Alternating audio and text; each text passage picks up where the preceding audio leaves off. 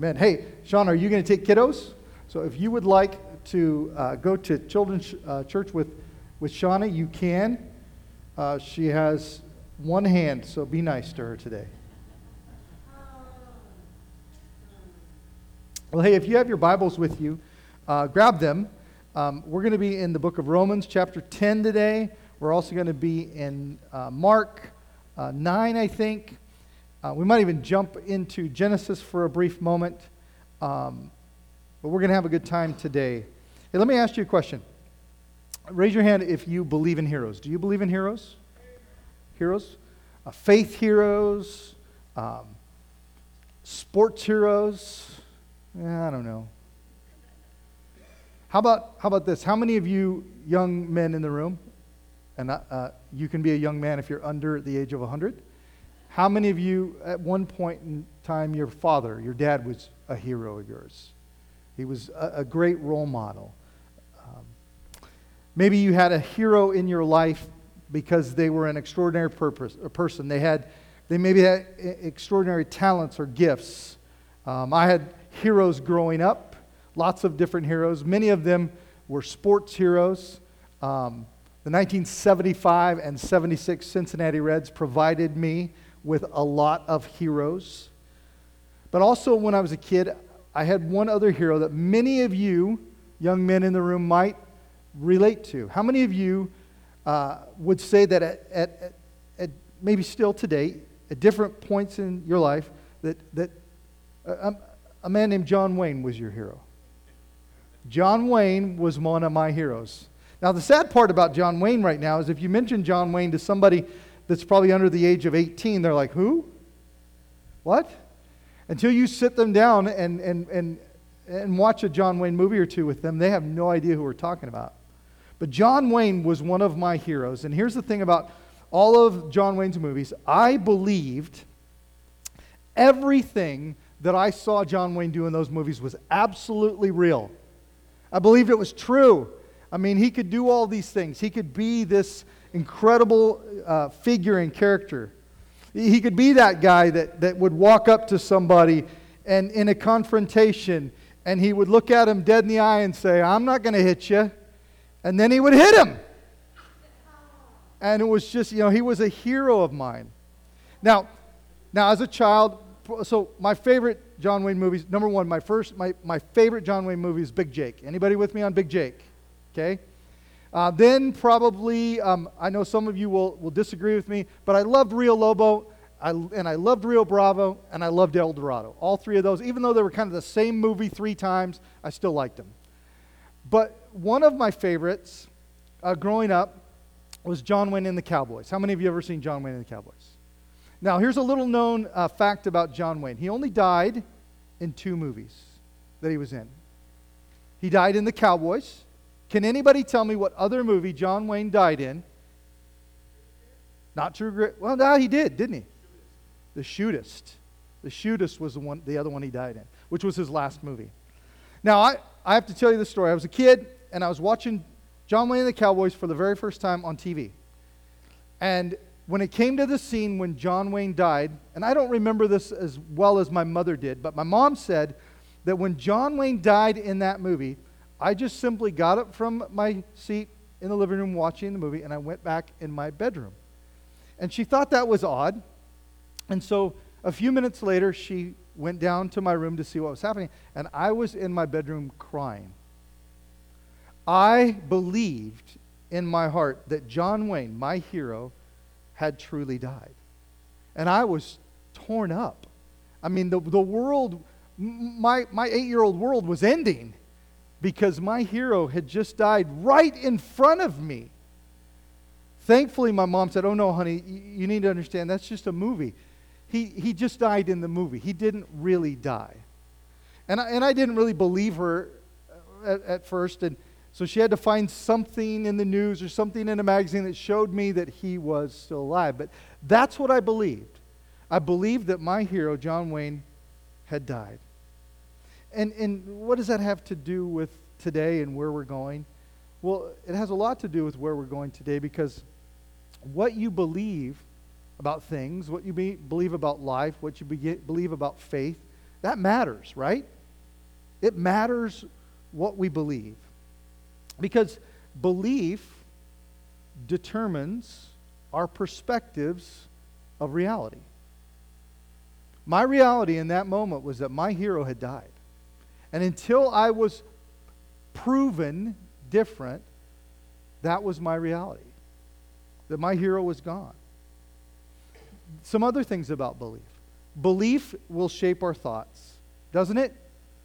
I mean, all you have to do in our world today is watch the news or spend some time online, and what everyone is telling you, whether you're on this side of the aisle or that side of the aisle, or from whichever political perspective or medical perspective or whatever, you will find many, many different beliefs. And for some, even if that belief is absolutely incorrect, that can and will become people's realities. Belief will also shape our thoughts, what we believe about something. I mean, if you believe that something is real or true, it will shape your thoughts. It will shape the way that you make decisions. And it will shape your actions, the way that you respond as well. Now, the unique thing about belief is that I think belief, it emerges from our very soul. It emerges from deep inside of us. And then belief can really truly define you, depending on where you land or where you stand. And belief dictates how we behave in our actions. In fact, I think what we believe can even, check this out, I think what we believe can even affect or alter our destiny, where you end up. I even think that your belief, especially what you believe about God,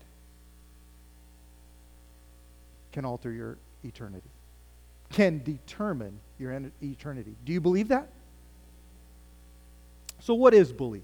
Well, to believe is to accept as true or real and to have faith and confidence or trust in that belief. See, belief is faith in what is true and real. But belief shouldn't be true about something that isn't right or isn't real. And then having confidence that we can trust this belief. Everyone believes in something. Every one of us believes in something. Even people who don't believe in anything, if somebody says, no, I don't believe in anything, they've got to have some sort of belief about their anything to believe that it exists.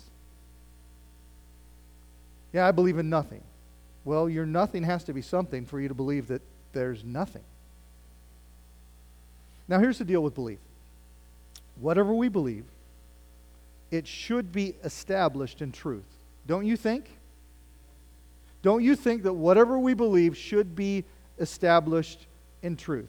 Now, there are going to be times as your pastor that I may offend you when I speak the truth about things. And I want you to understand, when I speak the truth about something, I'm going to do my very, very best to speak the truth based on God's Word, not on my opinion, not on what I think. But God's Word tells us that marriage is between a man and a woman. That's what I believe, and that's what is true. Okay? Hope I didn't offend anybody. We're not online yet, and so I know that I won't get any emails tomorrow. But that's what we believe. We also believe that God created male and female. That is truth. That is real. Okay? So whatever we put our faith in, whatever we believe in, has to be grounded in what is true, what has established truth. And you can't write your own truth based on your thoughts or feelings. And belief is essential in establishing truth. It was such a relief when my mom came in and consoled me and helped convince me that my hero, that the Duke was not gone. Because that was the truth. And truth is reassuring. Truth is comforting. Truth carries power and authority. Truth is also something that conforms to reality or actuality. It has elements of sincerity. It is based on integrity. Those are key components to truth. Something that ultimately exists or is real. That's what belief is. That's what truth is. And truth is important. Knowing what is right, knowing what is true is important. Truth sometimes can be hard to take. Have you ever been given some news that is truth and it was hard to take? I have. And truth should ultimately be what we seek in all things, in all circumstances. Truth should be what we desire, what we seek to find. True belief is also having confidence in what is right and then aligning ourselves with that.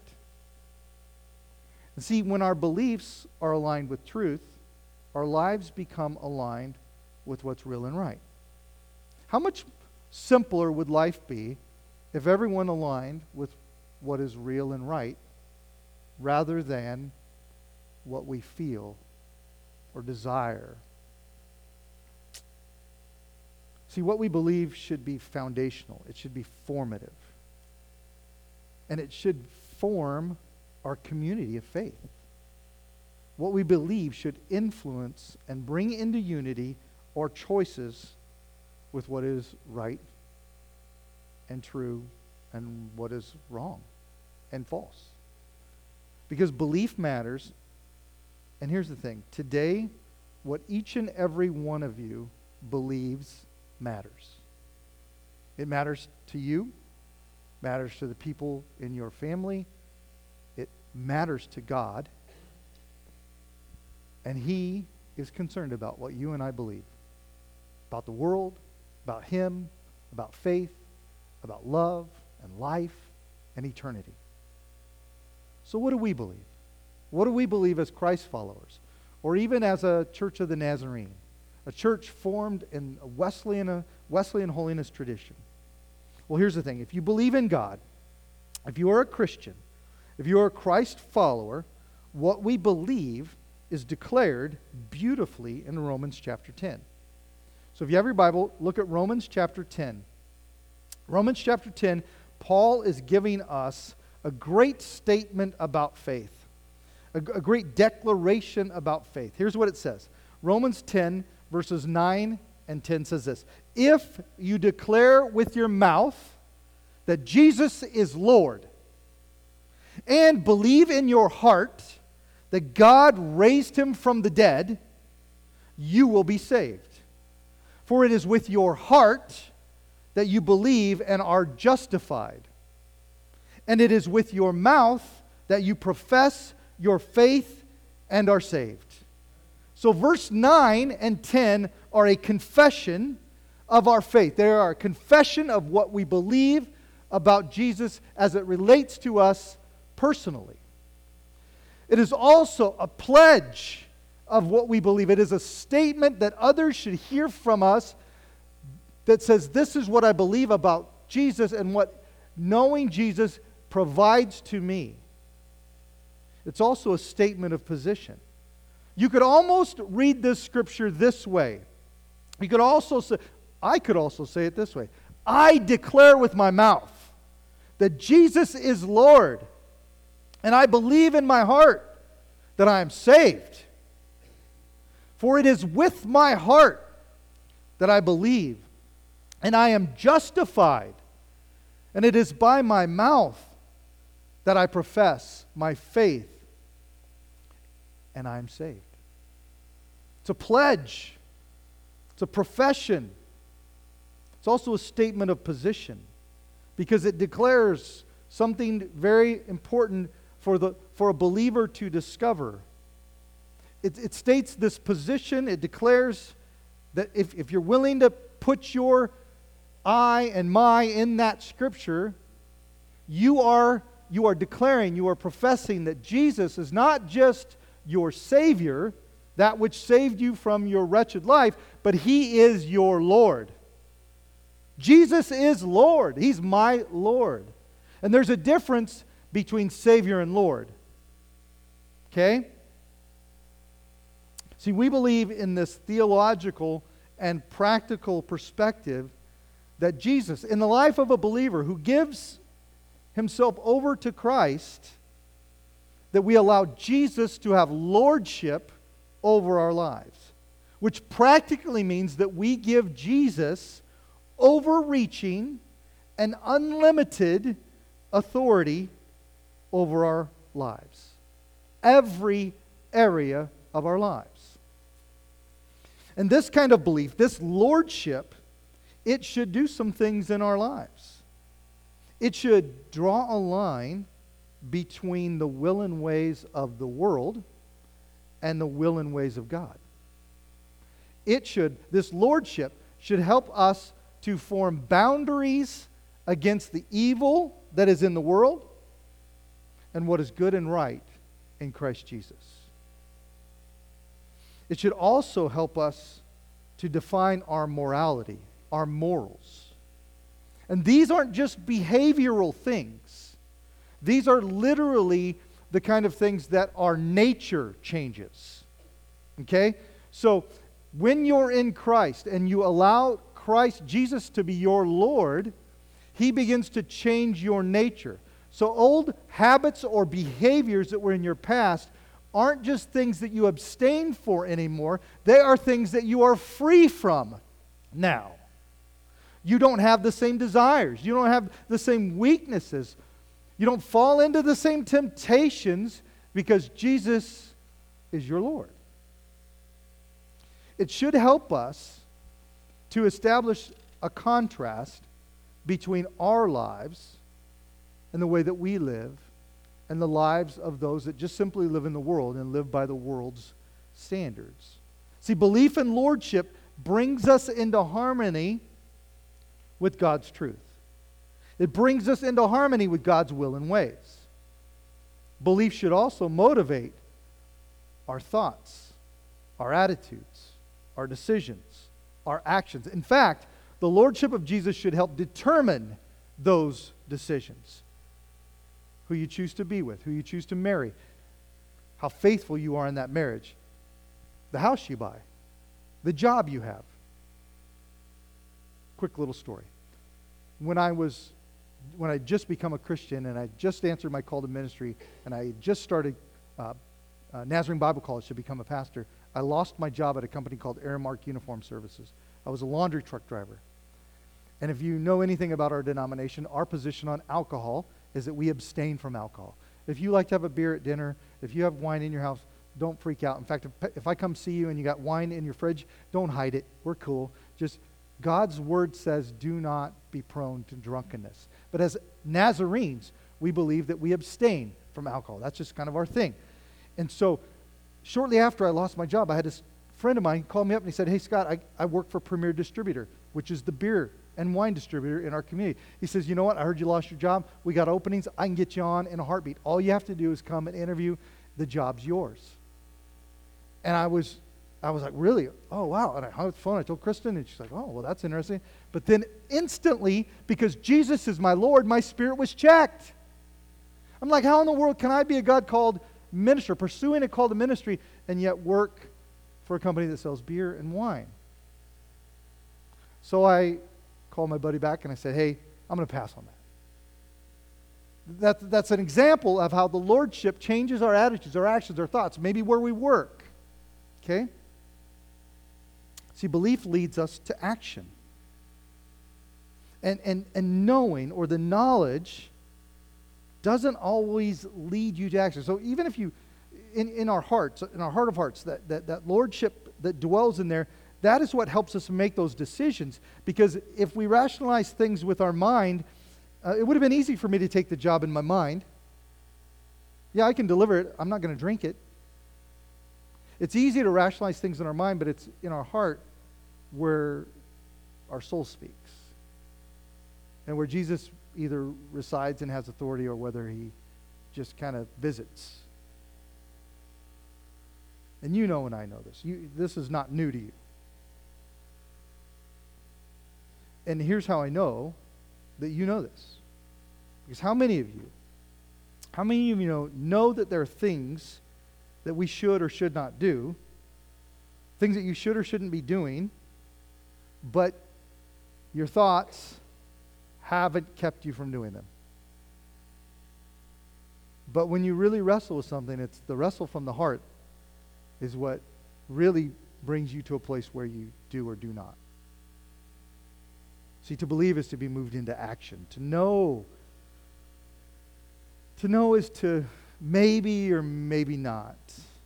To believe in our heart leads us to what Jesus said, which is justification. And if you don't know what justification means, that means that when Jesus comes into your life and his life, death, and resurrection cover your sins, it means you are justified in Christ, meaning just as if none of those things in your past ever happened. So to believe with our heart that we are justified gives us this new perspective, this beginning, which is right standing with God. And it leads us into this profession of faith that moves from salvation to lordship. See, belief, it originates in the heart, truth in the mind. But eventually, what we believe and what we think are inevitably reconciled in the heart. Which means that our affections, our desires, our love for God, it must be greater than even what we know about God.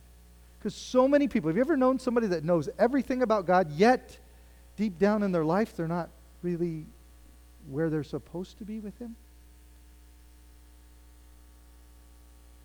See, our affection, our desire, and our love should drive our passion to learn and to know and ultimately obey God. See, saying I believe is the emotional and mental act of placing our trust and confidence in God by giving Jesus authority over us. So what does this mean for us in a practical, everyday way of life? See, belief matters in every situation. What you believe matters in every second of every day. And it also matters in those obvious moments when life hangs in the balance, when decisions have real consequences, real benefits. Let me show you an example from Scripture in Mark chapter 9 of one of these real life situations where belief mattered. Found in Mark chapter 9, I'm going to read verses 14 through 24. It says, when they came to the other disciples, they saw a large crowd around them, and the teachers of the law arguing with them. As soon as all the people saw Jesus, they were overwhelmed with wonder, and they ran to greet him. What are you arguing with them about? He asked. A man in the crowd, he answered. He said, Teacher, I brought you my son, who is possessed by a spirit, and that has robbed him of speech. Whenever it seizes him, it throws him to the ground. He foams at the mouth. He gnashes his teeth and becomes rigid. He says, I asked your disciples to drive out the spirit, but they could not. You unbelieving generation, Jesus replied. How long shall I stay with you? How long shall I put up with you? Bring the boy to me. So they brought him. And when the spirit that was in the boy saw Jesus, he fell to the ground and rolled around, foaming at the mouth. Jesus asked the boy's father, how long has he been like this? From childhood, he answered. It has often thrown him into the fire or water to kill him. But if you can do anything, take pity on us and help us. Notice the father's plea. But if you can do anything, take pity on us and help us. Jesus says, if you can, I mean, do you realize who you're talking to here? Jesus says, you must know that everything is possible for one who believes. See, there's that belief. Immediately, the boy's father exclaimed, I do believe. Help me overcome my unbelief. Now we see in this scripture, we see two perspectives. The first perspective we see is the disciples, because the disciples have been doing lots of stuff in Jesus' name. They've been having good success, but in amongst their success, they're still not confident. They still don't have enough belief that every time they're called upon to move for God, to do something for God, that God's going to show up. And then there's the perspective of the Father, a desperate Father. So let's take a look at these disciples first.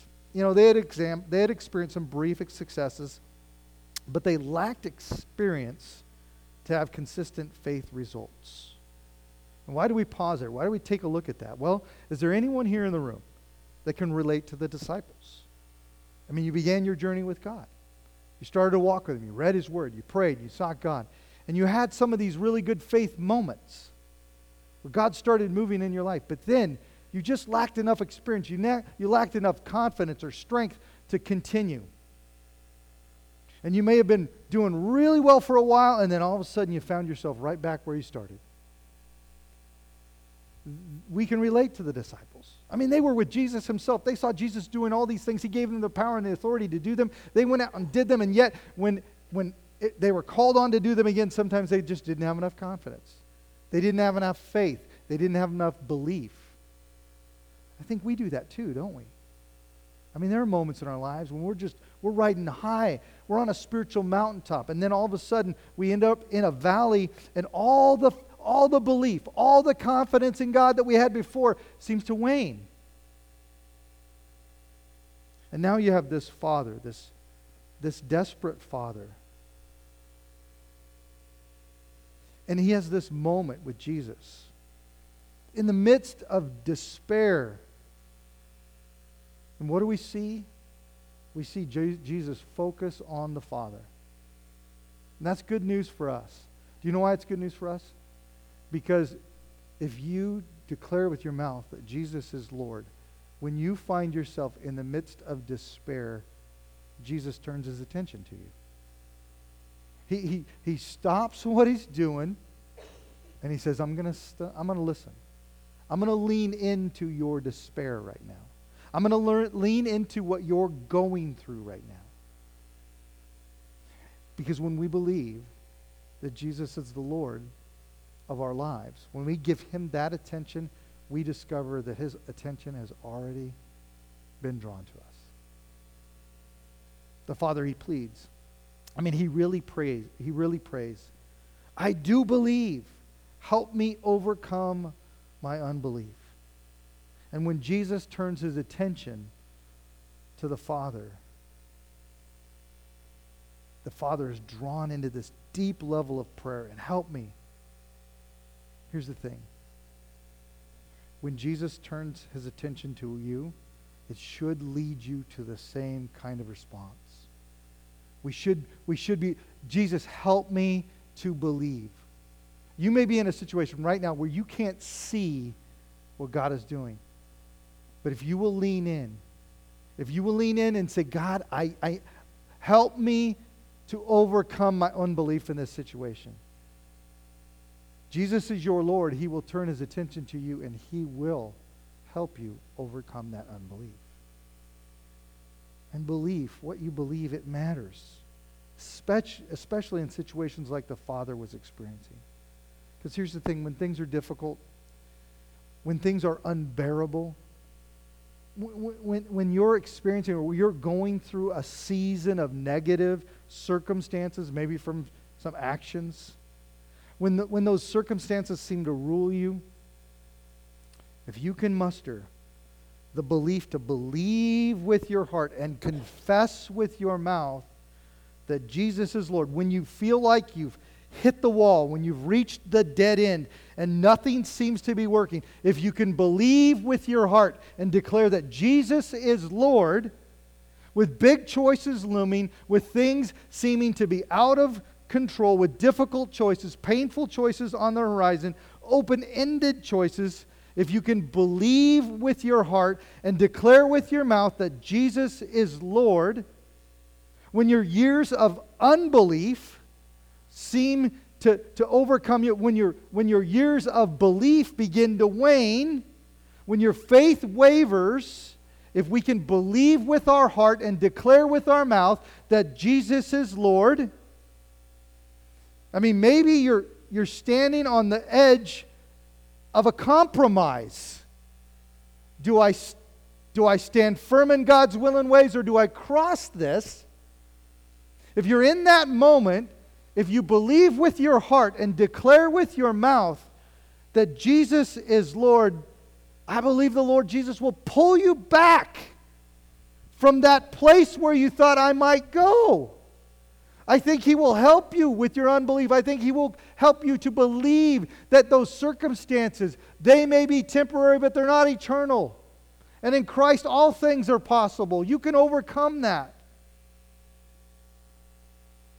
So believe straight from the heart, and you will garner the attention of Jesus, the Lord of your life. So what does all of this mean for how we live practically? See, the essence of belief is that it matters. In particular, what you believe, whether it's godly or ungodly, it matters. All of our beliefs have actions. All of them have ramifications. All of our beliefs have consequences. And none of these beliefs matter more than what we believe about God, what we believe about Jesus. And let's not forget what we believe about the Holy Spirit. Because if you waver and if you wane in your faith, you need to start paying attention to the Spirit of God in your life. Because the Spirit of God will strengthen you and remind you those wavering moments. As Satan shows up on one shoulder and starts talking to you, the Holy Spirit will get on the other if you'll let it. Because our beliefs about God and Jesus, they determine important aspects of our life. Like how we practice the fruits of the Spirit we talked about last week. Love, joy, peace, patience, kindness, gentleness, faithfulness, and self-control. Things like our attitudes and our actions, our ability to discover our God-given purpose. If you struggle to discover your God-given purpose, it's probably because you haven't let Jesus be the Lord of your life yet.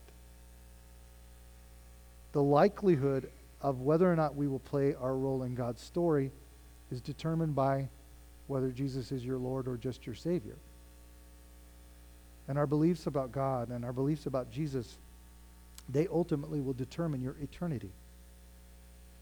Now, there's a great example of a couple in the Old Testament that are challenged to believe against all odds. Maybe there's somebody here today that is in a season or in a circumstance where you are being challenged to believe in God the Father against all odds. If you are, then you should relate to this little story. It's a beautiful little story in the Old Testament. It's actually a small story that becomes a big story. But it's one of these stories where we're challenged to really believe in God. To muster, to find an even greater belief than we think that we could muster on our own. And this story is about Abraham and Sarah, and it's found in Genesis chapter 17. Let's take a really quick look at this, at their experience. And then we're going to look at the Apostle Paul is going to kind of give us some instruction from it. It's found in Genesis chapter 17, verses 3 through 6. Abraham is with God. He's having a conversation with God. And if you know this history, Abraham is an old man at this time, and he's been promised at different times that he's going to be the father of a great nation, but yet he and Sarah have no children. And they're old, and Sarah's way beyond advanced maternal age. And so here's how it goes. It says, Abraham, he fell face down, and God said to him, "As for me, this is my covenant with you. You will be the father of many nations. No longer will you be called Abram. Your name will be Abraham, for I have made you a father of many nations. I will make you very fruitful. I will make nations of you, and kings will come from you." Now here's the thing. Abraham and Sarah, they were well beyond a midlife crisis. God had promised them He had promised Abraham that he would be the father of a nation. Here he's nearing 100 years old, still no children with Sarah. But God promised that they would. So Abraham and Sarah continued to muster enough faith to believe. Where do you think that belief originated? From the head or the heart? I mean, Abraham's like, I'm 100 years old. I mean, she ain't far behind. I mean, it originated from the heart, guys. How about you? When faced with a situation of whether or not you're going to believe God, that He's going to deliver, that He's going to come through, does that belief start here? Or does it start here? Because the easiest way for me to unravel God's plans is to work on them right here. If I want to undo what God is doing, I can do it in my mind. Does your unbelief or your belief begin in your heart or your head? I mean, it's true for me. When I struggle, it's always what's between my ears that gets in the way. Abraham and Sarah, they let their heart lead. They let their heart lead the way so that they could ultimately discover the blessing that God would have for them. Now in Romans chapter 4, Paul reminds us of Abraham's belief, and in this piece of Scripture, he gives us 6 belief principles that I want to give you as we close today. Romans chapter 4, verses 1 through 3, Paul reminds us. He says, What then shall we say that Abraham, our forefather, according to the flesh, discovered in this matter? If in fact Abraham was justified by works, he had something to boast about, but not before God. Verse 3 says, what does Scripture say? It says that Abraham believed God, and it was credited to him as righteousness. And through Abraham, we're going to learn a few things about belief, which is available to every one of us that places Jesus as Lord of our lives. Verse 16 of Romans 4 says this, Therefore, the promise comes by faith, so that it may be by grace and may be guaranteed to all of Abraham's offspring, not only to those who are of the law, but also to those who have the faith of Abraham. He is the father of us all. First of the 6 principles is now found in verse 17. It says, As it is written, I have made you father of many nations. He is our Father in the sight of God, in whom he believed, the God who gives life to the dead and calls into being things that were not. So in verse 17, what we discover is that Abraham believed in God. And because we are children of Abraham, part of God's family, we have the same connection to the creator of the universe who brings life. In essence, we're related now to a pretty powerful person. We have a pretty powerful God. And the first principle we see here is that belief is confident in a powerful person. Because our belief matters, but it matters even more because of him who provides. See, you and I, we can believe a lot of things.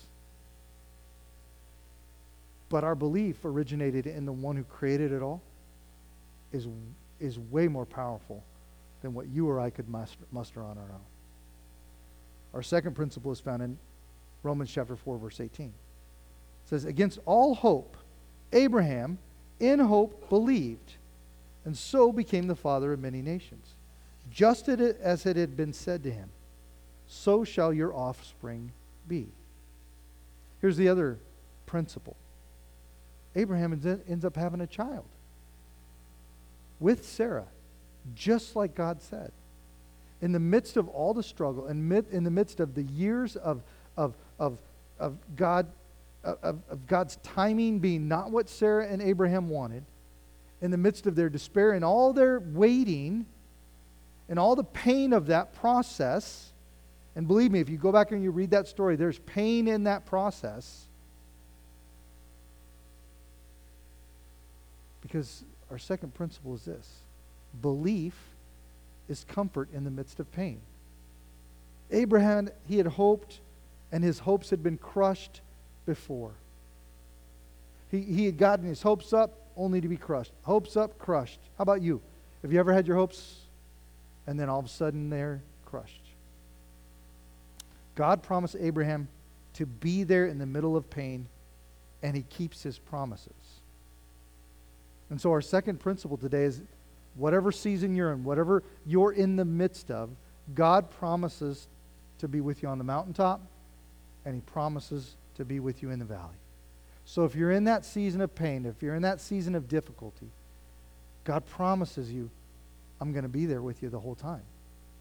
I'm going to show up, and my promises are true. My promises to you will come true whether you're on the mountaintop or in the valley. God promises to be right in the middle of your pain, and he keeps his promises. Number 3 is found in verse 19. Without weakening in his faith, he faced the fact that his body was as good as dead.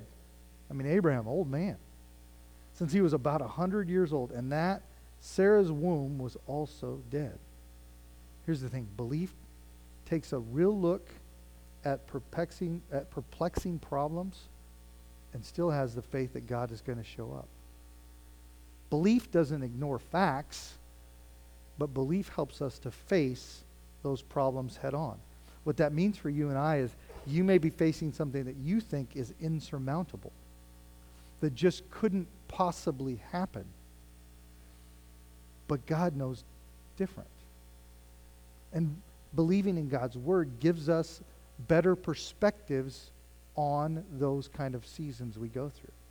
I mean, have you ever gone through a season that's been difficult? You feel like the deck is stacked against you. It's insurmountable, but yet the word reveals to you someone or something that was so similar, so lined up with the season you were going in, and yet God showed up in that moment, and that helps fuel our belief that if God showed up for them, he's certainly going to show up for me. Or maybe, just maybe, you've met somebody in the church that went through a season, and all of a sudden God showed up there, and he showed up for them, and it was enough to help you overcome your unbelief and believe that God would show up in your life as well. And then our fourth one is found in verse 20. It says, "Yet he did not waver through unbelief regarding the promises of God, but was strengthened in his faith, and he gave glory to God." See, belief is consistent in its progress, and it grows. Abraham and Sarah, they waited 13 years for their child. They had plenty of time for their faith and their belief to grow. You know what that means for us? That means that where I am today in my faith isn't where I'm going to end up. You know that means the same for you. Where you are in your belief right now about God and Jesus and the Holy Spirit and how he works in your life, that's not where you're going to end up. That God still wants to continue to help you understand him, grow closer to him, understand how he moves in your lives. And then number 5, we find just this simple phrase. Abraham, he gave glory to God because belief culminates in praise. I mean, check this out. Belief should always culminate in praise. Have you ever praised God when he did something amazing in your lives? Anybody? Anybody? Not many of you. There's only like 3 of you. Come on, y'all. Have you ever praised God when things didn't go your way? Belief should culminate with praise, whether it was an answered prayer or an unanswered prayer. Whether God showed up or you thought he didn't. Because I guarantee you, sometimes the times when we think God didn't show up, he was there all the time. I mean, he kept you out of something that he didn't want you in, and you would have gone there without him.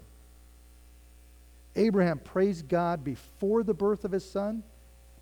He's still in the middle, waiting, and he praises God. He's standing on the promise, which means if you're in the middle of it, if you're in the middle of the season, keep standing on the promise. I think there's a hymn about that. I mean, we need to learn to praise God in advance for the things that we can't see. And then our sixth principle is found in verse 21. Being fully persuaded that God had power to do what he had promised. Here's my hope. My prayer for you today, my prayer for me today, is that by the time we leave here today, that you will be fully persuaded to put your belief and your faith that God will show up because he's the Lord of your life. See, belief is convinced of the promises of God. Convinced that the promises of God that we read in Scripture are for me too and are for you too. And here's the thing. God has the ability to do what he says he's going to do. And do you know what else God has? God has the integrity to do what he says he's going to do. The world doesn't have the track record or the integrity that our God does. Amen? I mean, this is pretty good preaching today. I mean, this is only week 2, and I'm doing pretty good. So you got to help me. I mean, belief is the foundation of our faith. And our faith changes everything. I mean, belief is the core, and that's why it originates in the heart. And here's the thing. When you confess with your mouth and believe in your heart that Jesus is Lord, everything changes. Perspective, decision making, how you live changes. Here's what's true of me. My belief in God is confident in a powerful person. My belief in God takes comfort in the midst of pain. My belief in God is candid about perplexing situations. My belief in God brings clarity amongst confusion. My belief in God is consistent in progress. And my belief in God culminates in praise. And my belief in God is convinced of his promises. What say you? Is your belief in God so strong because you're confident in a powerful person that he who began a good work in you is faithful to make it so? Is that you? I mean, are you confident that in the midst of pain, in the midst of a difficult season, that even though it might be almost unbearable to live with here, that God will still show up in the middle of that? Are you confident of that?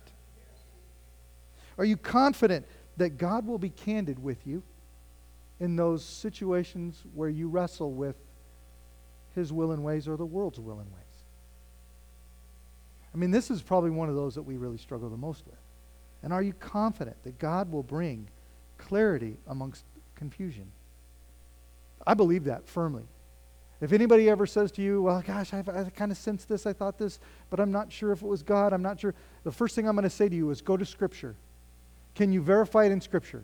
If you can find what experience you had in Scripture, then you're on the right track. And do you have clarity with what you experience? And if you have Scripture and clarity, then it is of God. If you're lacking any of those, we got to ask where it's coming from. Does your belief culminate in praise? And are you confident? Are you ultimately confident in God's promises? That's my prayer for us as a church. Now, I forgot to tell you, this is part 1 of a 4-part series on belief. And so we're going to spend the next 3 weeks talking about the same kind of subject. And hopefully at the end, we'll all have a much better understanding of how important belief is, what we believe about God, and maybe, just maybe, if not, right now, the Lord, Jesus, will not just be a Savior to you, but he will be the Lord of your life and lead you and guide you in every way in your life. Let's pray. Father God, we thank you for this morning and the opportunity to open your word. And we see in your word just a few examples of how it is so important to understand what we believe, not only about you, but about the world and everything around us, and our belief and our structure of belief that is formed and founded in you. Really, it's not about how much we know, Lord. It's how much we know you that matters. And so may God, over the next few weeks, as we open your word and as you point us towards this foundational principle of what we believe about you and And God and the Holy Spirit, Lord, would you help each and every one of us not only draw closer to you, but maybe, just maybe, there's somebody in our church family that has been walking with the Lord, but they haven't given Jesus full authority in our, we're not living under the lordship of Jesus, which means simply that Jesus just doesn't have full authority in our lives. That over the next few weeks, we will find just a deep desire to let go of some things, to surrender some things over to you so that you can take control.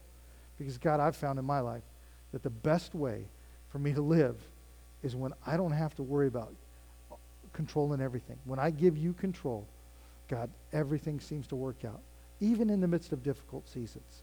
And so may God, you help us over the next few weeks to draw closer to you, number one, but also to maybe for the very first time, place you in authority over our lives.